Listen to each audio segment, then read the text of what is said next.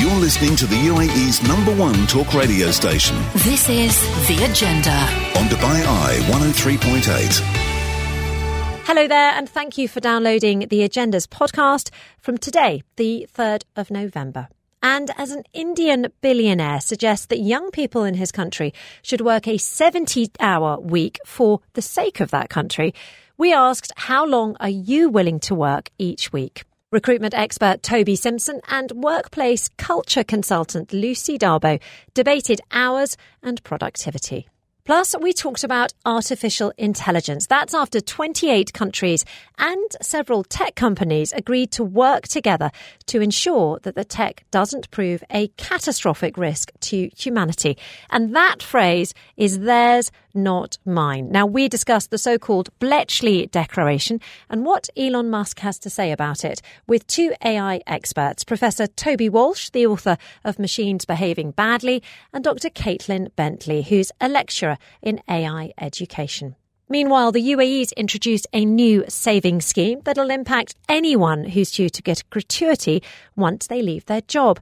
But is it a good option? We found out with Steve Cronin from Dead Simple Saving. And we also spoke to a musicologist about what's being billed as the Beatles' last song. Professor Joe Bennett gave us his views. And Chris McCarty joined us with all the latest sporting headlines, including news of the Cricket World Cup and his hopes and fears for Man U this weekend.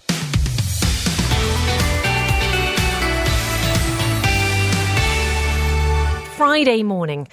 And there is fascinating news coming out of India this week. It's gone viral. I love a story that goes viral, and it's got everyone talking.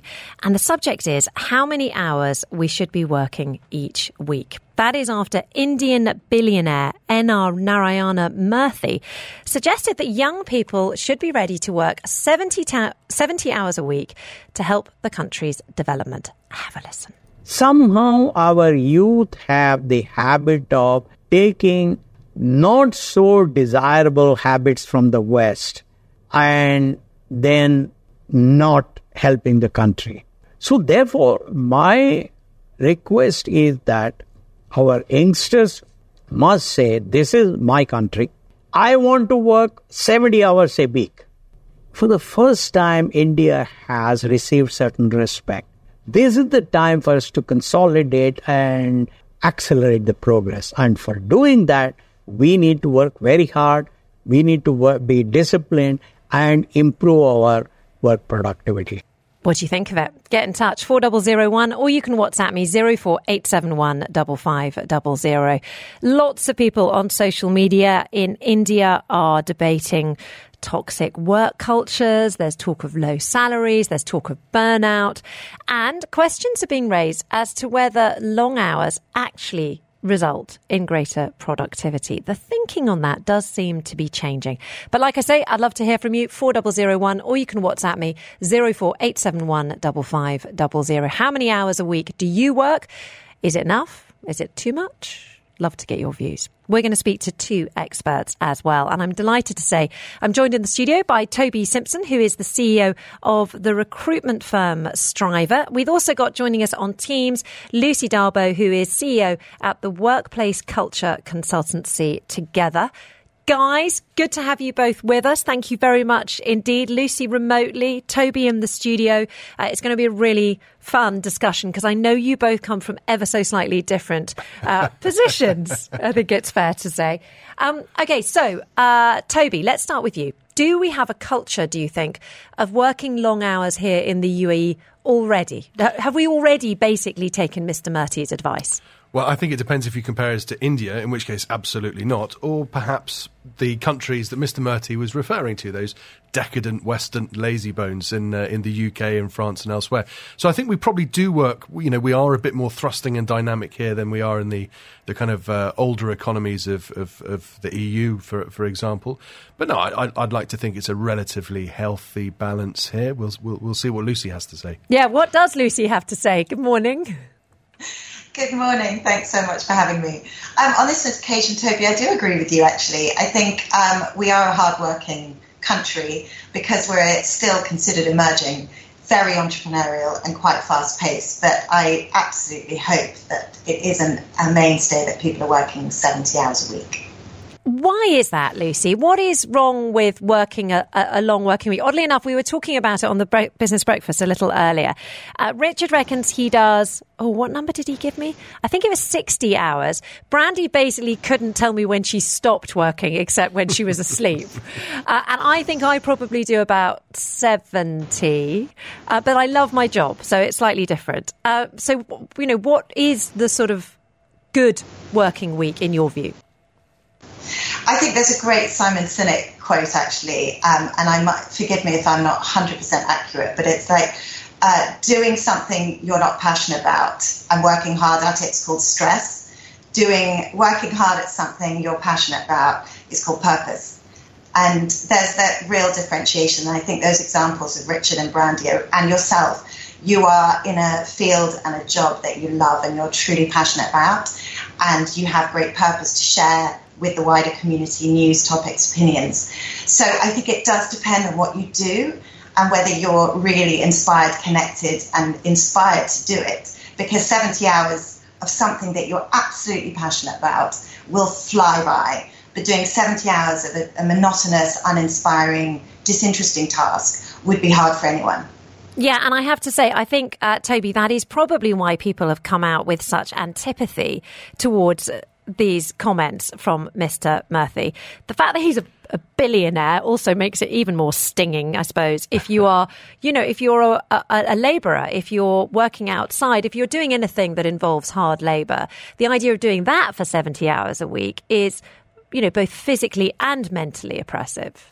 Absolutely, and the labourers in India may well have a bugbear. The number of millionaires in India is expected to double between now and 2026, but we're not going to see anywhere near that rise in terms of real wages. So, yeah, look, and so I think Mr. Murthy was trying to make a different point and maybe slipped up on this point, because the very concept of productivity is its output, basically revenue, against how much input goes into that, made up of capital and labour.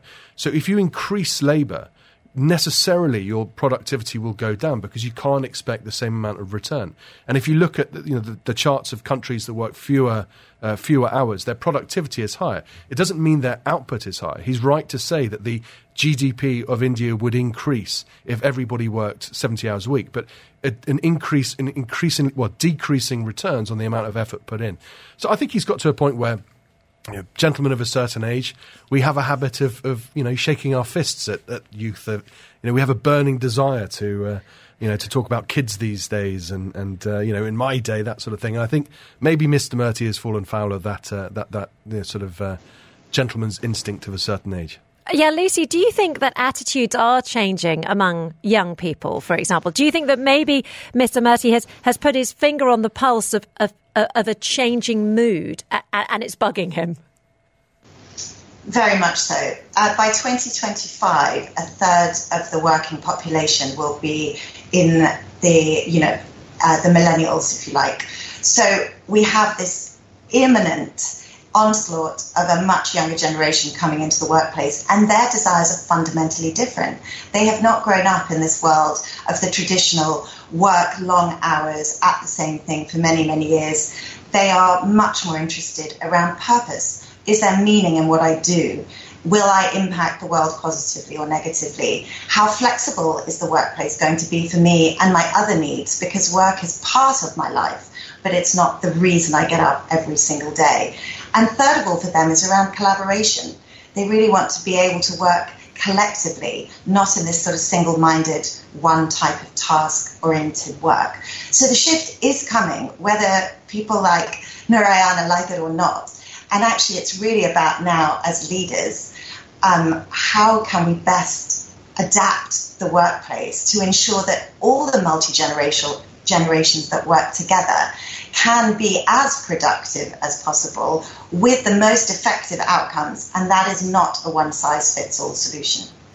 Can I ask a little bit of a sort of testy question? Is it possible that these millennials just haven't reached the point where they need to pay for school fees yet? Because often the amount you work corresponds with the amount you earn. And while it's lovely to be able to do something that you know, gives you a sense of purpose, ultimately, once you've got kids to pay for, doesn't that sort of need to, or doesn't that generally fall by the wayside?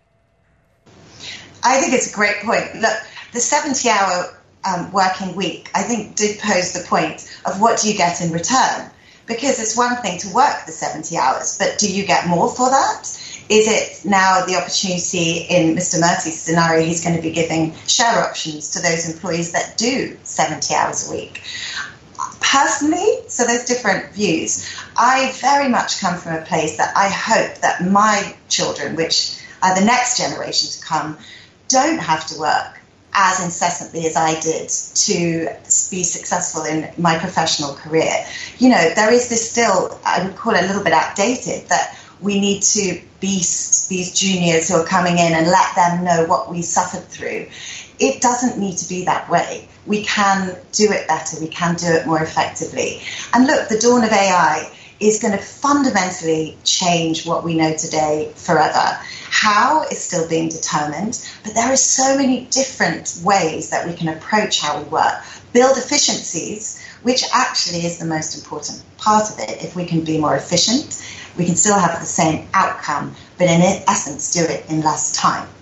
I mean, you raised two very, very interesting points there, Lucy. And there is certainly a mood in my mind, for example, when I see juniors coming through, because I worked for a very strict, shall we say, news editor in my first job and, you know, came up through the school of hard knocks. But, you know, and I do look at the juniors now and think maybe they need to go through that too. But on your point about whether or not our children are going to need to work, oddly enough, we're going to be discussing at 11 o'clock because Elon Musk just recently said that there was no need in the future for people to work. That is his sort of premonition from overnight. He's spoken and he said that he thinks the whole, you know, you'll be able to choose to work, you know, and you'll choose to work because of purpose. So it's really lovely how our two topics on the programme today are sort of chiming in with each other. We're going to come back to this topic in just a few minutes. We're going to take a quick break. Toby, I want to talk to you about the correlation between effort and salaries, because obviously you'll know a lot about that from the shop floor, so to speak. But Lucy and Toby Simpson, thank you very much indeed.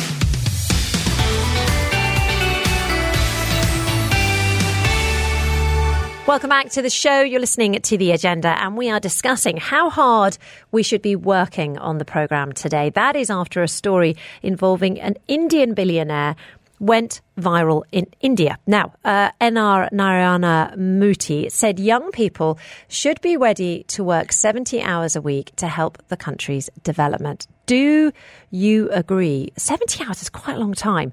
And we're debating the subject on the programme now. I have two experts for our discussion. Toby Simpson, who is regional head who is CEO of the recruitment firm Striver, and also Lucy Darbo, who is CEO at the workplace culture consultancy that's called Together. They have joined me on the line. Toby, the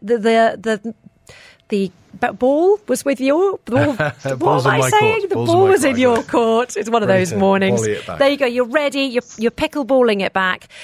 Okay, so we were talking about working longer in order to earn more money. Do you think that in this country, at least, longer hours do equal a better salary package?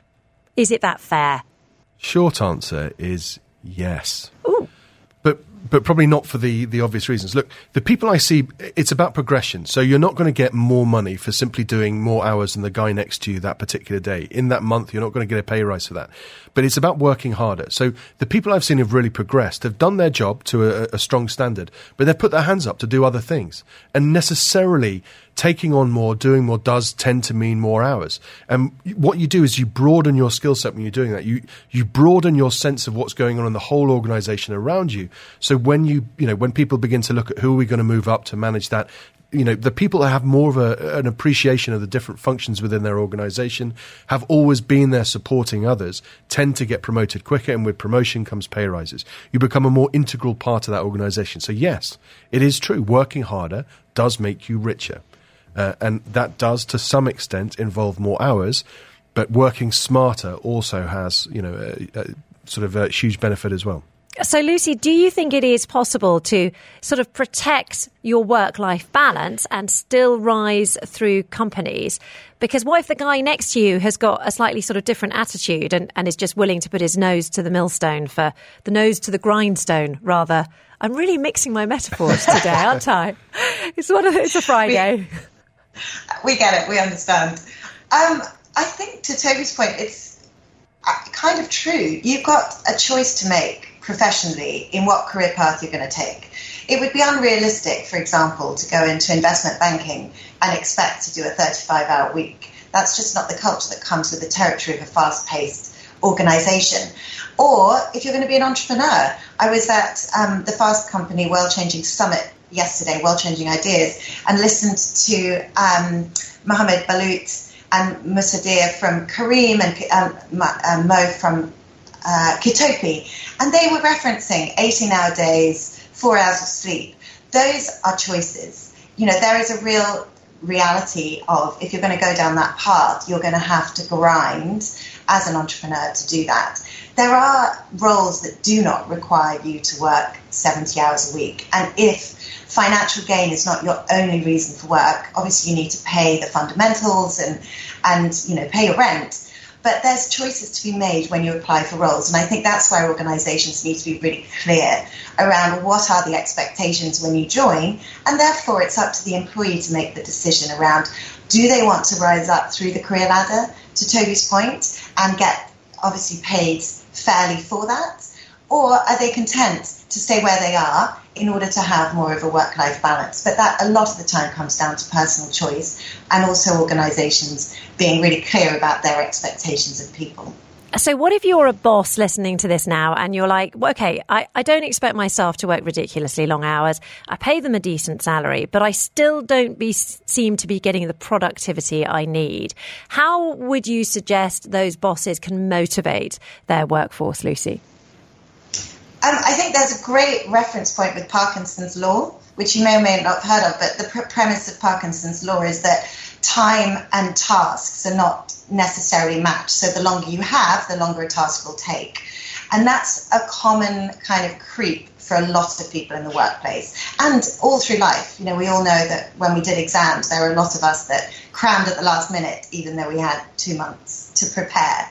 So I think from a leadership perspective, managing expectations is incredibly important and is actually one of the skills that most managers aren't taught in terms of their leadership skills. So laying out expectations of output and timelines of when that's expected, and then holding people to account. One of the things that happens more often is that someone doesn't deliver the output to the time agreed, and there is no consequence. And I don't mean consequence of, okay, you're fired.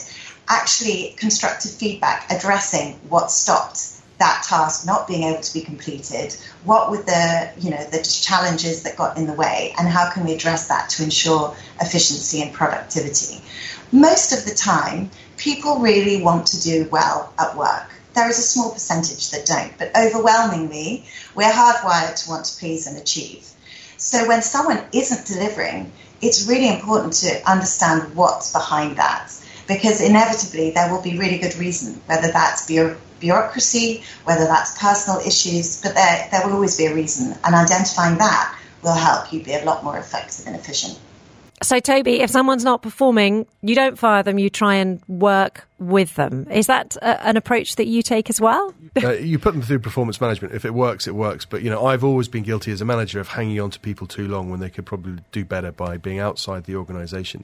That's a polite way of not having to, just get rid of them and then I don't have to worry about them anymore. No, absolutely not. No, you're going to do better so outside. Much, Nice, thanks, Georgia. In the cold. Make me seem like an absolute dragon of a boss here. No, you're not. No, you invest so much in people on the front side and bring them to where you want to be. So to lose people without trying to turn the situation around is poor economic sense, as well as it destroys culture within an organisation if you have rapid turnover.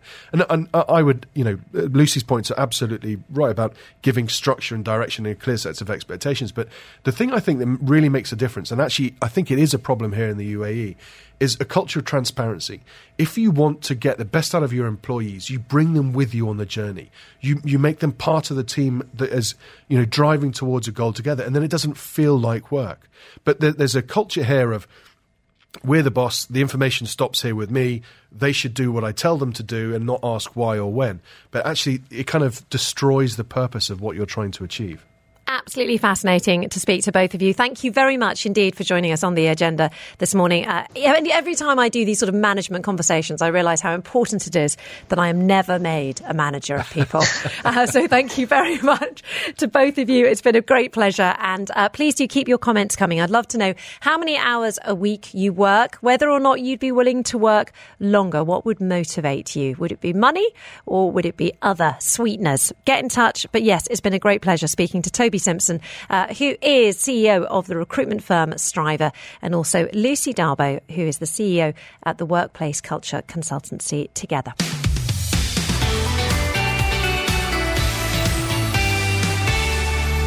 Welcome back to The Agenda, taking a look at a really big international story now, because tech firms who build AI platforms have agreed to work with governments to test them before they're released. It's a really big move, and it comes after 28 countries, including China, Australia, the US, the UK, and then obviously the group of countries, the EU.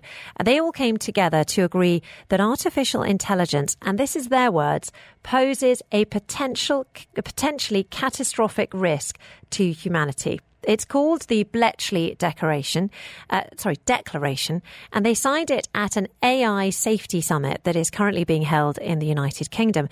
And it is being billed as the very first international declaration to deal with the fast emerging technology. Now, also speaking at the event was the tech billionaire Elon Musk. He was slightly bizarrely interviewed by the British Prime Minister Rishi Sunak. If you watch back that whole interview, in fact, producer Jennifer Crichton did, she said it's very weird because Rishi keeps on trying to turn it into a sort of party political broadcast in the midst of sort of interviewing the billionaire Elon Musk. But anyway, Elon did get a word in edgeways, and he told Rishi that he envisages a future where there is no need for humans to work. We are seeing the most disruptive force in history here. We will have for the first time something that is smarter than the smartest human. And there will come a point where no job is needed. You can have a job if you want to have a job for sort of personal satisfaction, but the AI will be able to do everything. So I don't know if that makes people comfortable or uncomfortable. That's why I say if you wish for a magic genie, that gives you any wishes you want, and there's no limit. You don't have this three wish limit nonsense. You just have as many wishes as you want. It's both good and bad. He went on to suggest that we'll need to rethink salaries. One of the challenges in the future will be, how do we find meaning in life? If you have a magic genie that can do everything you want. And we won't have universal basic income, we'll have universal high income. So in some sense it'll be somewhat of a leveler or an equalizer, because really I think everyone will have access to this magic genie. Such interesting stuff. Joining us now to give us his professional reaction to that conversation is Toby Walsh. He is a professor of AI at the University of New South Wales in Australia. Also author of the book Machines Behaving Badly. Toby, lovely to have you join us on the line. I hope you are well. What do you think of Elon Musk's comments there? Do you think working will become an option in the future? Well, good morning and happy Flag Day. I think Elon is a bit optimistic and also a bit dismissive of what makes us uniquely human. It's already the case that a machine makes a better cup of coffee than most people, but we prefer paying baristas, humans, to make those cups of coffee for us. They're going to remember us, have a little conversation, flirt with us, tell us a joke. We're willing to pay extra for humans to do that. We're social animals at the end of the day. So whilst I do expect AI is going to be able to do, the 4Ds, the dirty, the dull, the difficult, the dangerous, take on many unpleasant jobs in our lives, there's lots of things, looking after the elderly, looking after the young, education, healthcare, where I think we prefer humans. I mean, realistically, if they can come up with a robot that sort of looks like a human, feels like a human, do you think that we would roll with that instead? Do you think, for example, we'd be happy having a robot carer looking after our elderly or our children? Well, I know who I want when I get old. I want a human who's going to I can talk to. I don't actually want a robot, even if it's dressed up to look like a human. So I think those are the thing that we learned through the pandemic, amongst all the pain, was that we missed each other's company. That's what's important to us. We're social animals as much as we're intelligent animals. What's so interesting about what's coming out of this big summit in the United Kingdom is the amount of negative headlines. There really is a sort of ominous sense of a storm brewing. Would you agree that that is the view that we should have of artificial intelligence, of an existential threat, effectively? Well, when people ask me the question, should you be nervous or should you be excited, I say you should be both. You saw at the end of those headlines, you just had a wonderful use of AI to help diagnose glaucoma, something that people unnecessarily go blind for. Equally, I am rather fearful what's going to happen, say, in the upcoming US presidential election. We've seen what happens with social media. That should have been a wake-up call, because we're now going to put on top of that social media, that reach, very persuasive AI tools, deep fakes that are going to really perhaps potentially swing the outcome of that election again. How about the use of AI in other sort of deadly situations? Because I'll say that phrase again. All of these countries in the Bletchley Declaration agreed that artificial intelligence poses a potentially catastrophic risk to humanity. How do you perceive that catastrophic risk? How do you think that would come about? Well, one could be very positive, because in the lead up to that summit, people were talking about existential risk, the end of humanity. So they've actually downgraded the forecast now from existential to just merely catastrophic. So let's be optimistic then. Someone's been having fun with a thesaurus, haven't they? Let's be honest. But yeah, there are. I mean, the overthrow of our democracy, the rise of authoritarian states, the way that it's going to transform war. I mean, we see that in the Ukraine. The Ukraine has built its own autonomous drones that it's using to defend itself. I mean, in that case, many people would say, well, that's a very worthy fight. It's an existential fight for the Ukrainians, for their homeland, for their very existence, and so maybe that's a good thing. But what happens when the world is teeming with such robots that are being used against civilians and women and children? That's a very frightening world to think about. Do you think this, the sort of, I call it the Terminator concern? I don't think anyone else calls it that. I think that's just me. Do you think there is any risk of the robots, quote, turning on us? Well, I think we have to entertain that as a very distant possibility. I mean, it's not clear that it's going to violate any laws of science that we know about.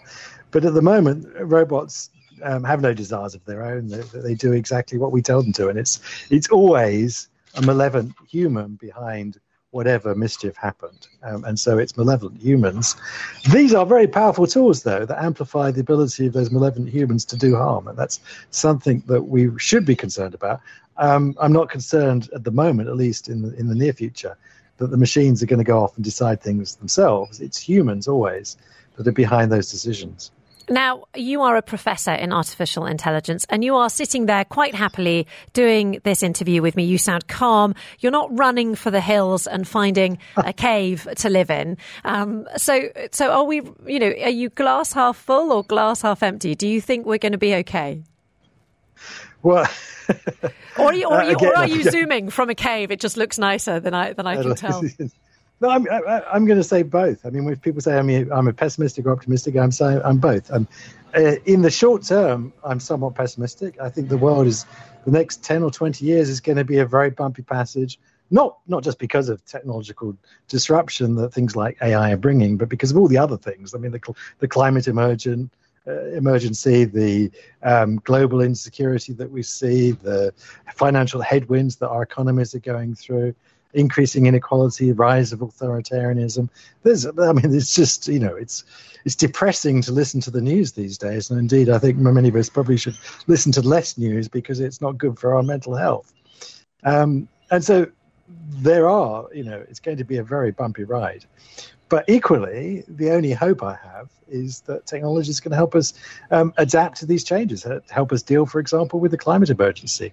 That in the long term, it has always been that technology has brought great bounty into our lives, has increased our doubled our life expectancy, even in the developed world, brought great wealth, allowed us to live like kings and queens of 200 years ago. We have, machines in our homes that wash our clothes and make our food and do things that we used to have servants for. So technology has always come to our rescue to deal with the problems that are afflicting the world. And that's why I am, in the longer term, optimistic. Professor Toby Walsh, a professor of AI at the University of New South Wales, author of the book Machines Behaving Badly. Thank you very much indeed for your time. I won't pack the solar charger and the water purification tablets yet.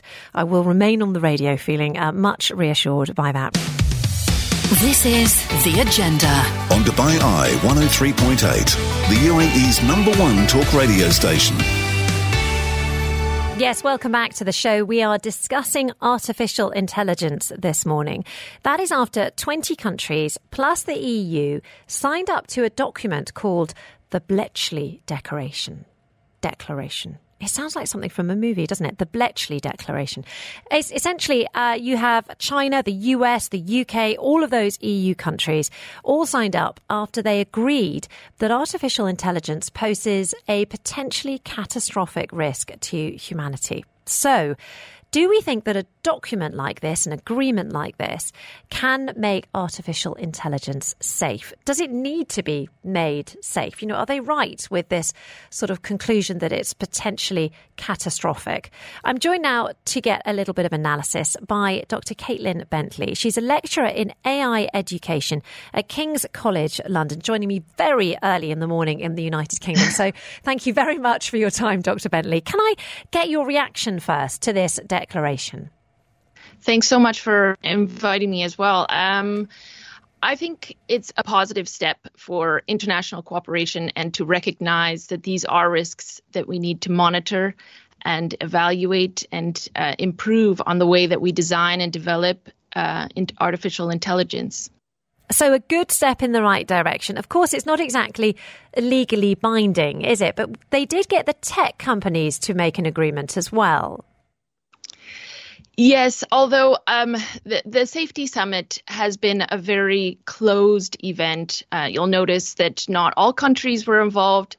You'll also notice that tech companies had a very large and prominent role, and a lot of the discourse has been dominated by their views and their policies around safety. And as an academic who has been working in the area of artificial intelligence for the better part of a decade, as well as many colleagues and our doctoral students at King's College, we've been working in these areas for a long time. And we must acknowledge that there has been a lot of progress in safe and trusted AI that hasn't really been integrated into the perspectives being seen through the Safety Summit. And that's why Responsible AI UK, we participated in organizing an AI Fringe series in which we opened it up to the public and got civil society, other businesses, academics, the public involved in really having conversations around what makes AI safe and trustworthy. I suppose the argument that, turkeys wouldn't vote for Christmas, is a similar that, AI companies aren't necessarily going to vote for restrictive regulations. The two seem rather similar in that situation. I mean, obviously, safety is one element of concern. But is there anything else that sort of gives you the heebie-jeebies when it comes to the way AI is being managed? Well, just the large focus on existential threats. Although it is a significant concern that we should be thinking about now, I do agree with that. However, the shorter term around misinformation, public awareness, and decision making over how these technologies and systems are integrated into our lives, that's a more pressing and important issue that I think we need to be focused on at the moment. And rather than focusing only on safety, we also have to be thinking about risks in terms of how diverse people in diverse places will face different risks in very different ways. And so we really do need to be able to open up these conversations and to raise public awareness so that it's not just a very narrow set of concerns that are being addressed. Yeah, I mean, equitable access is going to be so important. And I have to admit, it seems very unlikely at the moment, considering what we see around the world now. Elon Musk said at the meeting yesterday that he thinks in the long term it's going to be a great leveler. He talked about a universal, not basic income, but a universal good income. Do you agree that will be the conclusion of AI? Look, technology disrupts societal progress, but it does not solve our problems. The only way that we will ensure that AI benefits everyone is if we have strong public policies that redistribute the benefits of AI and ensures that the AI that's being developed addresses our societal needs and concerns and aspirations, pressing complex issues like climate change. We really need to focus our energies on contributing positively to these areas, and that really takes policy and regulation. And maybe a few less sort of headline-grabbing declarations. Dr. Caitlin Bentley, an absolute pleasure to have you join us on the line. Thank you very much indeed for your time. Dr. Bentley is a lecturer in AI education at King's College London.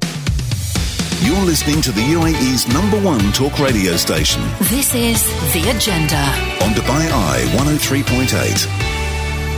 Welcome back to the show. Lovely to have you with us here on The Agenda. This week, the UAE announced a finance scheme that's going to impact the thousands of us who get an end-of-service gratuity. It's a savings retirement plan, and it's for people working in the private and free zone sectors, and it enables people to invest their end-of-service benefits as they earn them. Now, the scheme doesn't have a minimum salary requirement, and it is voluntary. Addressing a media briefing on Wednesday, Dr. Abdul Rahman Al Alwa, who is Minister of Human Resources and Emiratization, said that this scheme will only cost employers, not employees. They will be benefiting from the returns that they will be gaining from the investment into this scheme. The employees are not liable to pay the employer. If they decide optionally to participate, then they are per law obliged to participate and pay those dues without any impact on the wages of their employees. Okay, so does that mean you should sign up? I'm joined now by financial independence coach Steve Cronin. He is the founder of Dead Simple Saving. Steve, I think we sort of knew that this was coming, didn't we? We did, absolutely. It's been in the works for a while, and generally it's a positive thing. I've seen lots of people in my time in Dubai who missed out on their gratuity because they really fell out with their boss or their company went bankrupt. And this is a way that not only will it protect your money as you stay with the company over the years, but also it should grow your money at least in pace with inflation, hopefully a lot more. Should there be any concerns about who is managing your money if you are choosing to invest it? So there's an interesting aspect about choice, and as far as I understand, it's voluntary for companies. But if the company decides that all its employees up to a certain level are going to invest, then you may find your money invested. And there is going to be a range of fund managers who will look after this money for you. It's not going to be your boss, so that's one relief. But the criteria are not hugely strict. I mean, you need to have 1 billion dirhams of assets under management, and you need to have been managing money for 3 years. Now, if your heart surgeon's been managing money for 3 years, been doing surgery for 3 years, is that reassuring? I think there will be some excellent fund managers out there, but we could start to see some smaller ones come in, and maybe that's that's less than ideal. I think time will tell whether this is a problem or not. Interestingly, they're also saying you may have to invest a percentage in the UAE market and the UAE economy, a small percentage. And that could be interesting as well, whether it gives a little bit of a boost or adds a bit of volatility to your portfolio. Who will be deciding on the fund manager? Will you be able to decide on a person-by-person basis, or will your company get to decide?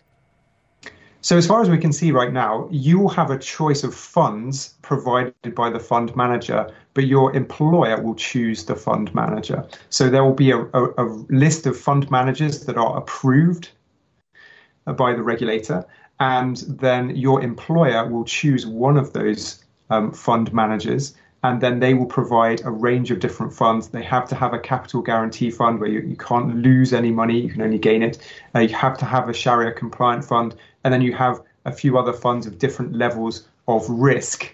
But again, it's what's under the hood that matters. And for me, like, what's been completely missing so far is any discussion around fees, and it's fees that will make or break this. So if there's a charge to be invested, then as all asset managers do charge, if those fees are quite high, it could really eat into the growth of your fund. And therefore, if you're deciding whether to make voluntary contributions, you really have to look at the fees versus how cheap or expensive it is to invest your money elsewhere outside of this scheme. So clearly a very grown-up decision needs to be made here. But as far as the alternative, which is just receiving your gratuity as a lump sum at the end of your employment, is this savings scheme a much better option?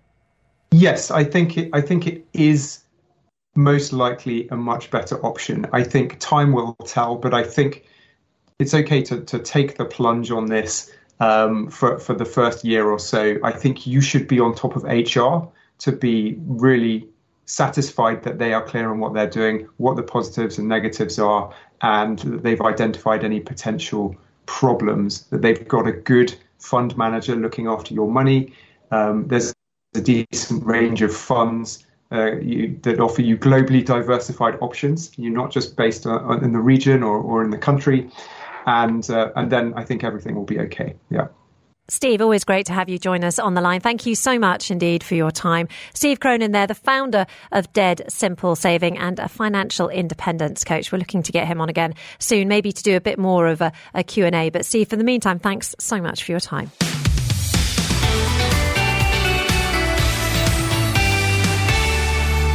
Now it is being billed as the Beatles' last song. I know it's true. It's all because of you.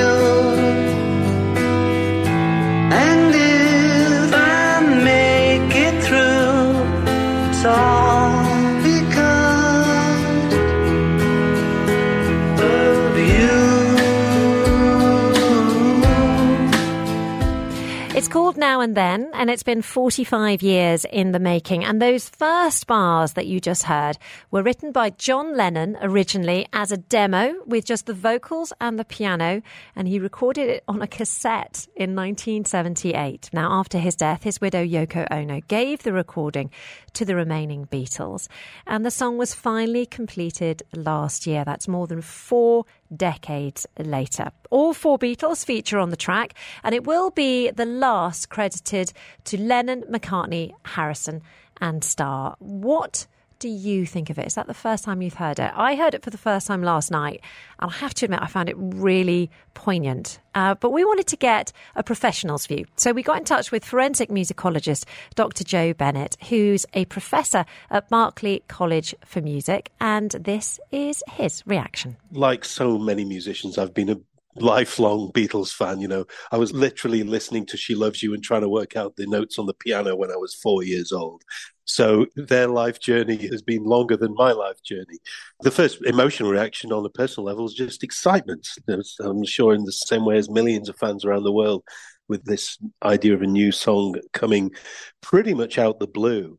You know, we knew that this demo existed of Now and Then, and it's been around on the internet for some time, but we had no idea that the Beatles were actually intending to remake it and to actually record something that for the last time probably in history, has all four Beatles performing on it. So now that you've heard it, do you think that it fits in with their previous albums? I think it really does. There's a little bit of criticism that came about in the time of Real Love and Free as a Bird that came out in the 90s with the Anthology project, that some people said everything sounds like a Jeff Lynne track because he was so involved in it. I think that's rather unkind because, you know, the Beatles went through so many different sonic identities in their career, from the sort of beat music, harmonica-driven songs like Love Me Do in the early 60s, and their very first single released in 1962, right through to the epics that we know from later in their career, Hey Jude, Long and Winding Road, experimental stuff like I Am the Walrus. You know, there's a Beatles song for every taste, I always say, because they took their influences from so many different artists and areas of musical history. So for me, it stands up there with anything else in the canon. And what I love about the new recording is they've been just as adventurous as they were being around the time of, well, particularly the Abbey Road album. You know, they're adding string section, they're adding key changes. They're being really super creative with what was some beautiful but very basic source material that John Lennon ended up leaving them with this 1970s cassette demo on which the whole track is based. Yeah, I mean, that is what is amazing, is that thanks to AI, they managed to clean up this tape and isolate John Lennon's voice and obviously improve the quality. But does that mean that basically this song is mostly by Paul McCartney? No, I don't think so. And in fact, I've been doing a bit of analysis on it. In songwriting terms, what John Lennon left them with was essentially 2 4-line verses with a little chord loop under, which is the main hook. It's the first thing we hear in the song after the intro. And now and then, you know, as he's rocking backwards and forwards between 2 chords. So it's very much what you'd expect to hear in a songwriter's early demo. A melodic idea, some very simple lyrics. For all we know, they could have been dummy lyrics because they're slightly generic in places, but I think that adds to the rather philosophical nature of the overall effect now. You know, if some lyrics like If We Could Start Again, It's All Because of You. We've heard those lines in other songs before. But it's an early draft, and it is what they had to work with. And actually, on a bar-for-bar analysis, it's ended up rather beautiful. It's a very balanced Lennon-McCartney composition. John handles the verse, which is then repeated because he only left them with those, so their verse 2 is in fact John singing verse 1 again. Paul McCartney writes the chorus, which also uses the word now and then. And then there's a whole sort of exploratory section when they go off into a new key section. There's an unexpected chord of D minor and these strings swell in. And then they just go into a new sonic landscape as the Giles Martin arranged orchestral recording session adds further and further to the mix. So no, I think it's a beautifully balanced composition that contains, you might say, a 50-50 contribution from both composers. And that's more than you can say for a lot of the Beatles' catalogue. Despite the original songs being always credited 50-50 to Lennon-McCartney, it was almost always one or other of them that did the bulk of the work, and it was actually rare that they collaborated fully 50-50. So in so many ways, it brings the Beatles' story to this rather beautiful end with a really great song. I have to say that when I listened to it, and I literally listened to it minutes before doing this interview, I found it very poignant. What do you think John Lennon would have thought of it? Well, it is rather lovely that the song is called Now and Then. You know, it sort of builds in a philosophical timelessness to it. And then, of course, we hear John Lennon's voice 43 years after his death resonating out of our speakers once again. What would he have made of it? Well, I'm not a philosopher, I'm a musicologist, so I direct you to Paul McCartney's comments where he points out that the Beatles always loved playing with brand new technology. You know, they had so many technical innovations in their career. John Lennon loved processing his voice. He was an early pioneer of automatic double tracking and slapback echo. There are a whole bunch of things that they were very interested in. And of course, they were recording at the time when multi-track recording was proliferating in the mid-60s. So Paul McCartney himself said in the making of video about Now and Then, he said that John was around. He believes he absolutely would have embraced this opportunity to go for it one more time, to bring everybody together and using the latest technology. Dr. Joe Bennett there, forensic musicologist and a professor at Berklee College of Music. Please do get in touch with me and give your reaction to that final Beatles song. It's called Now and Then. You can get it on all the streaming services. But I'd love to just get your impression of it. I have to say, I found it incredibly poignant. It sort of really made me reflect back on the last sort of 40 years, I suppose. It was recorded in 78 and I was born in 79. So maybe that's why I sort of had that sense of history shifting. I think that was what it was anyway.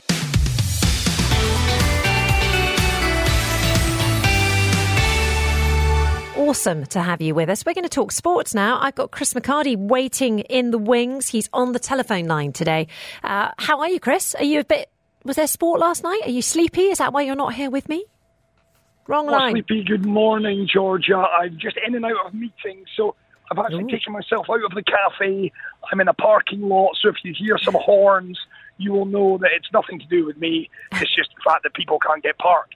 You've got to stop standing in their way. You know, you can't act like a bollard. You need to move to the side.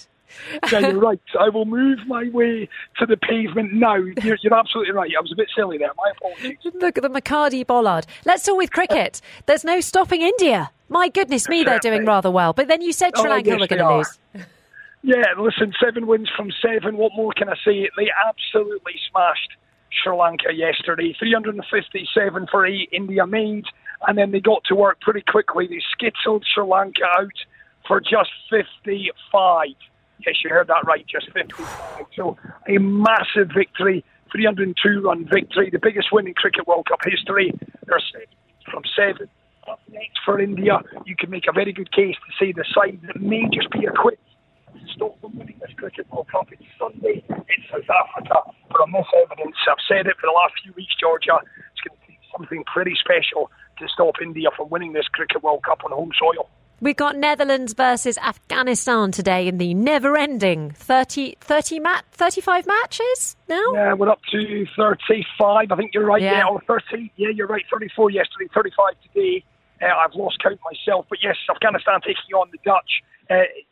You've got to say India have been the lead story, given the fact they've been perfect thus far, but not far behind has been the story of Afghanistan. They've beaten England, they've beaten Pakistan, they've beaten Sri Lanka.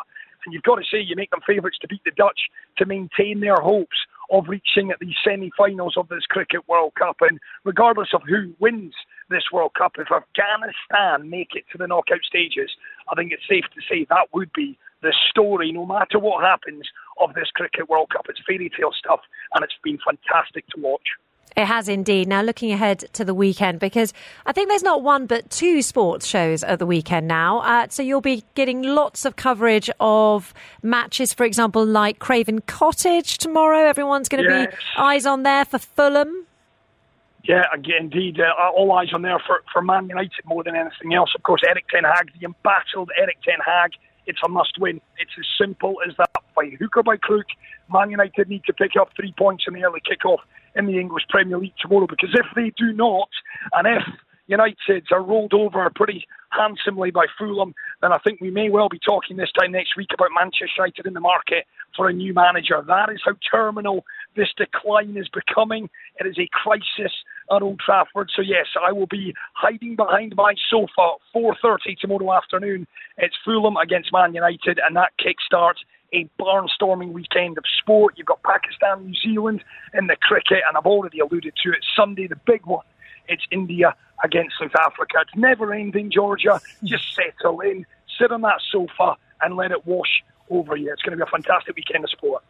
Let's talk a little bit about Saudi Arabia now, because you spotted a really interesting study about the amount of money that they are investing into the sporting world, basically. Yeah, it's fantastic. A new survey has come out. It's a survey entitled Play the Game, and it's revealed that Saudi Arabia, over the course of the last 12, 18 months, they've now got up to 312 huge sponsorship deals on the table, encompassing 21 different sports. And I found the fascinating line from this study. It comes from a Danish institute that shows that 139 of those 312 sponsorships are directly funded by the public investment funds. Saudi are not messing around. We've known this. We've been talking about it a lot over the last 12 months or so. They're serious about their investment in sport. And of course, this is going to culminate. We're just waiting for official confirmation, but it will culminate. The 2030 vision, 4 years later, the cherry on top of the icing, the top of the cake, will be the hosting of that 2034 FIFA World Cup. Whether you like it or not, the Kingdom of Saudi Arabia, from a sporting standpoint, very much here to stay. I think it's good news for the region. Chris McHardy, a pleasure to have you join us on the line. As always, our head of sport here at Dubai Eye, our head of sport for ARN, also co-host of your drive time show Off Script. He will be back on air at 5 p.m. this afternoon. Very much looking forward to that. Lots of comments coming through, by the way, on the amount of hours that people here in the UAE are working each week. Ibrahim says, in his view, working longer hours nowadays does likely mean no increase in pay or career growth, unfortunately. Only that you get your bosses used to you being available all the time, which is actually counterproductive. In his view, people should work smarter, not just longer. Be smart and you can get ahead. Meanwhile, Kamran says, I don't agree. 70 hours. It's almost 14 hours every day. Even if we get more money, we're going to spoil our health, and the money that we'll earn will actually end up spending on our health. So a big no to this 70 hours. Meanwhile, Eunice says, I've worked in both site and designing. I've worked more than 72 hours a week on a site. It wasn't as exhausting as working 45 hours a week in an office. Eunice, I have to say, I'm really surprised by that. Very interesting stuff.